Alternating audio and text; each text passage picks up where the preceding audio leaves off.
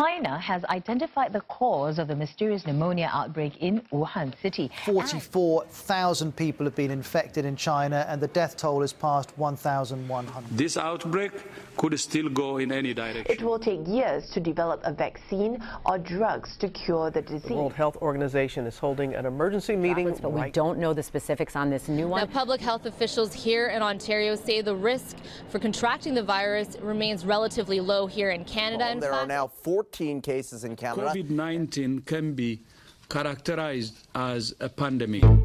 I'm Megan King. And I'm Sydney Bordignac, and this is The Curve. Welcome to the first episode of The Curve, a Canadian-born podcast series following the latest on the COVID-19 crisis. Each episode will look at the indirect effects that this pandemic has had on Canada and the world. Due to social distancing regulations during the pandemic, all interviews have been recorded via Zoom or phone call. This may affect the audio quality of certain interviews. We believe that this accurately reflects the daily challenges of working from home that many Canadians are facing during this time. On today's episode, we're putting frontline workers first, and lately I've been feeling the love and support for frontline workers in my community. While driving around the neighborhood, I've seen signs in people's windows showing their support and thanking frontline workers for all that they've done. And since my family has been working from home, I've had the pleasure of hearing my mom tell her students to send a message to frontline workers, which usually ends up with them banging together any objects they can find, and it's really quite the scene. Oh, definitely. I believe it. We've seen the nightly banging of the pots and pans in honor of medical staff and the police parades as a show of support for frontline nurses. It's great to see that those who are putting their health and safety at risk on a daily basis are being honored as they so deserve.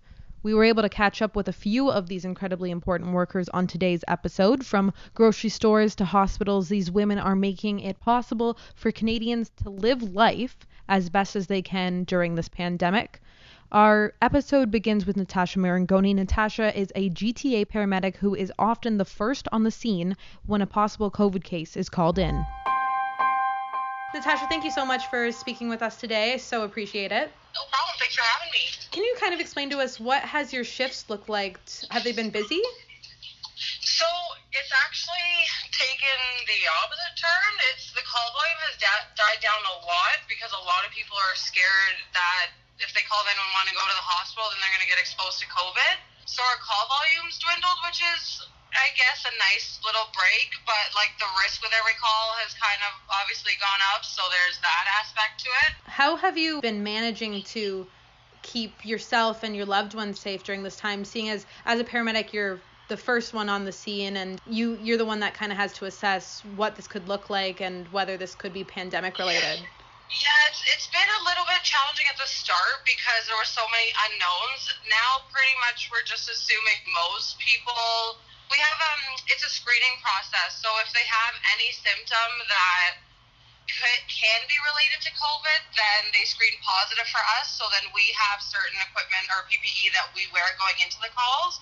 But now they've changed it, so every call we have to go in, we have to wear goggles, an N95 mask, and gloves. So that, I guess, takes away some risk, and so we're always a little bit protected. And then if they screen positive, we have gowns that we wear, or we have the big Tyvek suits. It's better now because at first we weren't really. It was hard. It was only really travel-based. So if people didn't travel outside of Canada, then we weren't wearing any PPE, so then we were going in a little bit exposed. Right. But now they've changed it and it's been community spread, so we're just always assuming, I guess, the worst until we've been proved otherwise. Mm-hmm. And so we've been taking that extra precaution, but it's been a little bit challenging because I can't see my parents, my sister. I moved out of my house because I didn't want to bring that home with me. I've gotten about 9 or 10 calls of patients I've picked up who've been confirmed positive. Wow. So there is that little risk, and I just didn't want to bring home that to my family, and it was very stressful thinking about bringing it home to them. So I moved out of the house, and I'm just staying with my boyfriend right now, and because he's also a medic. So for the time being, we're just staying by ourselves. Well, thank you for your service and for doing that, because it takes a lot your way, making that happen and making that sacrifice there. I actually went onto our Instagram page and asked people if they had questions when we spoke with you, and we got quite a few replies. So the first one, they were wondering, what can the community do to help support their frontline workers at this time? Honestly, the community has been doing such a good job of showing their support. The biggest way to help us is to stay inside. I know it's been so hard. Like, me personally, I'm very social. I like to go out, and I'm sure it's getting very tiring on everybody to stay in. But by self-isolating and taking those precautions, if you do have to go out to the grocery store or wherever, it makes a huge, huge difference knowing that people are trying to contain it, and then this way the curve can kind of flatten and we can beat this thing.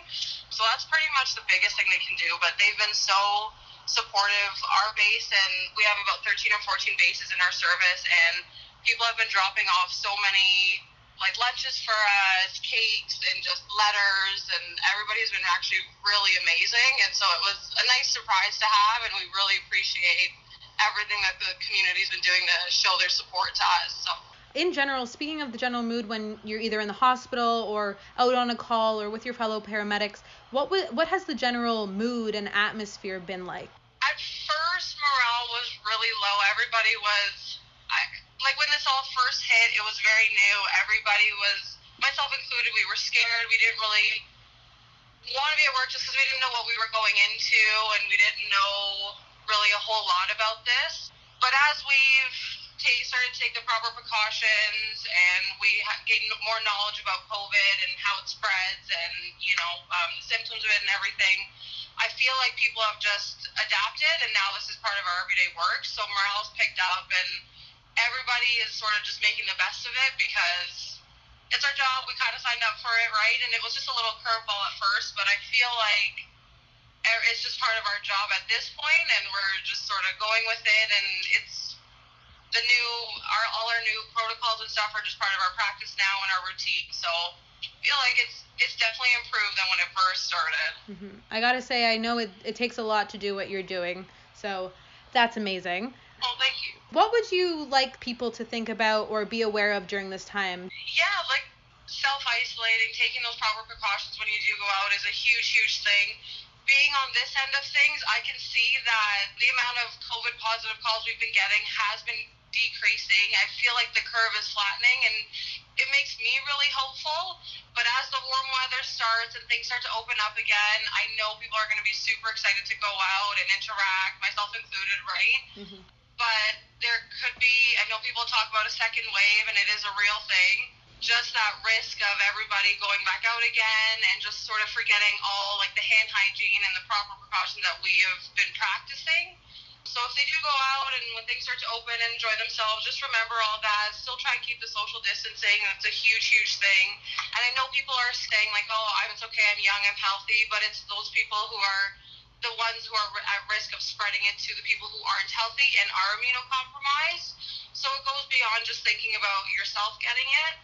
But so far, I feel like a lot of people are doing a really good job, and from our EMS standpoint, we really appreciate everybody's support and effort to try and really squash this thing. So thank you for having me and being able to thank everybody and share my side of things. Thank you. That was amazing, and again, we thank you so much for everything that you've done.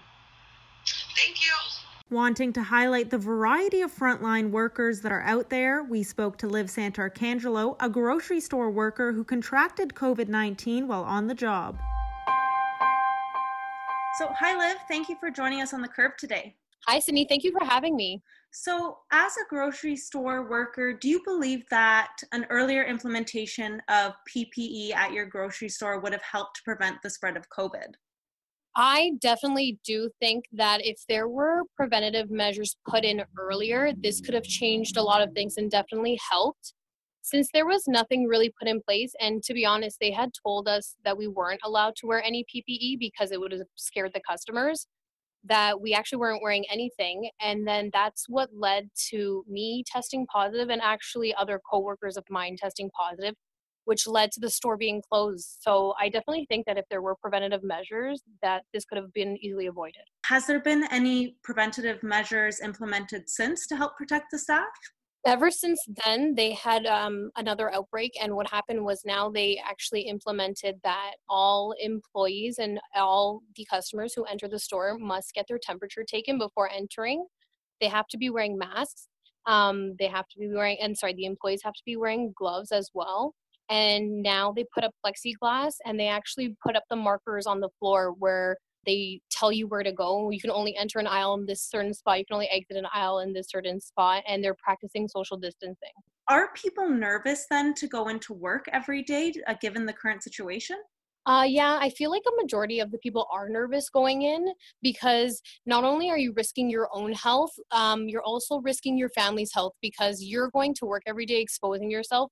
Even though, let's say you get sick and you're fine, you never know who you have at home that can be exposed to this. Do you feel like customers are understanding workers' personal risk, or are they showing support? Like, what is the vibe in the grocery store? Are people being cautious and understanding that grocery store workers are kind of putting themselves on the line? You know what? I would say most of the customers are very supportive. Most of the customers try to come in and keep their distance, and some of them even thank us for what we do every day, coming into work and putting ourselves out there. But you always get those few customers who don't believe in this. They don't practice social distancing, and they can be rude, and so some people are impatient, but I would say a majority of the people are understanding. And as a frontline worker, do you feel that grocery store workers are being paid enough as essential workers? This is a hard question to answer because you can't really put a price on health. So I can't say yes and I can't say no, but I definitely think that there is some sort of unfairness when it comes to people who have to put themselves out there every day during a pandemic. Well, thank you so much for joining us and giving us a little insight into what you're doing. Thank you so much for having me, guys. It's surprising to hear how little PPE was provided to these frontline workers at the beginning of this pandemic, from what Natasha was saying about only wearing protective gear when dealing with patients that were recently abroad, to what Liv was saying about not wanting to scare the customers. We spoke to Ontario nurse Alyssa to find out a little more about how hospitals have been dealing with this crisis. Hi, Alyssa. Thank you so much for coming on the show today. And may I say thank you so much for your service. No problem at all. Thank you so much, Megan, for having me on your show. And I'm so happy to be here and talk to you today. So how busy has it been for you at work lately? For the most part, it's actually been quite normal. I've been working a few days a week, which was the same since pre-COVID. I'm working in a surgical area. They have been canceling some surgeries where possible just to allow for the space in the hospital. So I feel like the hours have been quite steady for me since this all started. What protective gear have you had to wear now that you're working during this pandemic?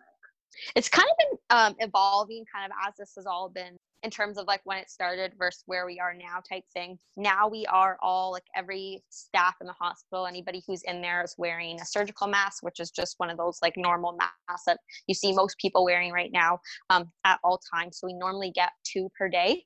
So we're switching like halfway through. And that's more so just to protect ourselves and also the patients that we're dealing with. And then for any extra procedures, we're wearing extra protection as needed. So things like gowns, masks, gloves, obviously, and then the different types of respirator masks that we have at work. Have you noticed a change in the general mood and the atmosphere of the hospital at all? What's that been like? To be honest, I think at the beginning I noticed like the biggest change when this all kind of started. I think there was so much unknown and like I think just a lot of fear around what was happening in the hospital, what the changes would look like, whether or not we are going to have enough equipment, which we've been very lucky to have adequate amounts of PPE and equipment that we do require. So that hasn't been an issue at all. But I do just think the fear of now going home to your families and not really sure what that would look like in terms of distancing, and the fear I think of bringing stuff home to our families too was a big change for us. How are they reacting to you having to be out during this, you as a frontline worker? To be honest, they're quite nervous. I mean, I think it's just unsettling for them knowing that like you're in an environment where there are so many people either that have COVID or the potential to have COVID, and just being in an environment where it could spread quite quickly. I think for me, going into the hospital, it's been actually more nerve-wracking and feeling that I was going to bring stuff home to them. How's that on you mentally, if you don't mind me asking? I live on my own, so I think not being able to like really see my family right now, and the feeling of like not really knowing when I'm going to be able to see them have been like quite tough, just because like I said, I don't want to be putting them at any risk. You're so used to the things that you normally would do, like hug them and be close to them and everything like that. And I think just having to be so cautious about how close you are and not being in any contact and like making sure you wipe everything down and stuff like that is just like so tough. So it's definitely tough mentally, but I feel like I have a good support system around me, like whether that be coworkers, family, friends, boyfriend. So I just think that it's been okay. Just tough some days more than others, for sure. I've seen a lot of the videos of people around Toronto, and I'm sure in the Hamilton area as well, of them just banging pots and pans and showing support in ways that they can. Have you felt that community support? Yeah, for sure. I mean, I think that's been so awesome. I think the community everywhere, I think, has done a really awesome job of not only supporting nurses, but other frontline staff, whether that be like paramedics, doctors, RTs, like cleaners in the hospital, like pretty much everybody. I think it's been so awesome to see that outreach of support. And I think it's nice to see that a lot of different businesses are really trying to support frontline workers, whether that be from like allowing us to bypass the line at a grocery store or like getting little vouchers here and there, you know what I mean? So I definitely have really felt that support. And also just, I think from family and friends, there's been a big outpouring of support, just reaching out, making sure I'm okay and safe and that kind of stuff too. So that's been something that's been awesome for sure. That's great to hear. What would you like people to think about or be aware of during this time? Obviously, like the physical distancing is super important, but I think it's important to understand that that doesn't equate to social distancing. I think I've heard a lot of people say that lately.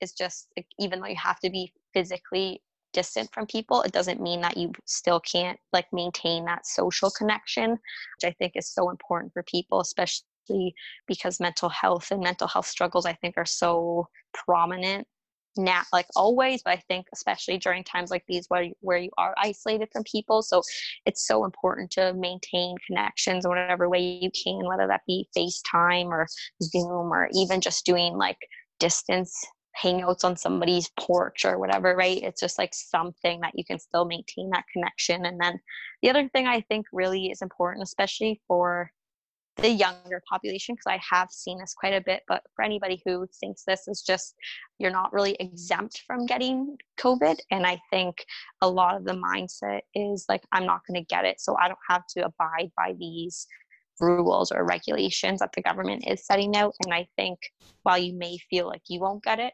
you don't know that you're not going to spread it to maybe a family member or a grandparent or somebody else in the community that is not as lucky as you to maybe have nothing happen to them if you were to get it. So there are a lot of people that can get very ill from this, and we've obviously seen that. So I think it's so important to make sure that you understand that you're not exempt from this by any means, and that it's important not only to keep yourself safe, but in doing so, you're keeping so many other people safe in the process. We wish you the best within the field, and thank you again for everything that you're doing to help out. Of course, no problem at all. And thank you so much for having me on this again. I really appreciate it, and I hope you stay safe. Shortly before the release of this episode, Toronto, Ontario saw as many as 10,000 people gathering at Trinity Bellwoods Park. It is clear that social distancing measures were not in effect. As one of the first good weather weekends, Torontonians were quick to forget about the guidelines that were in place to help flatten the curve. We'd like to thank all the frontline workers for their dedication, perseverance, and bravery. We're banging our pots and pans for you.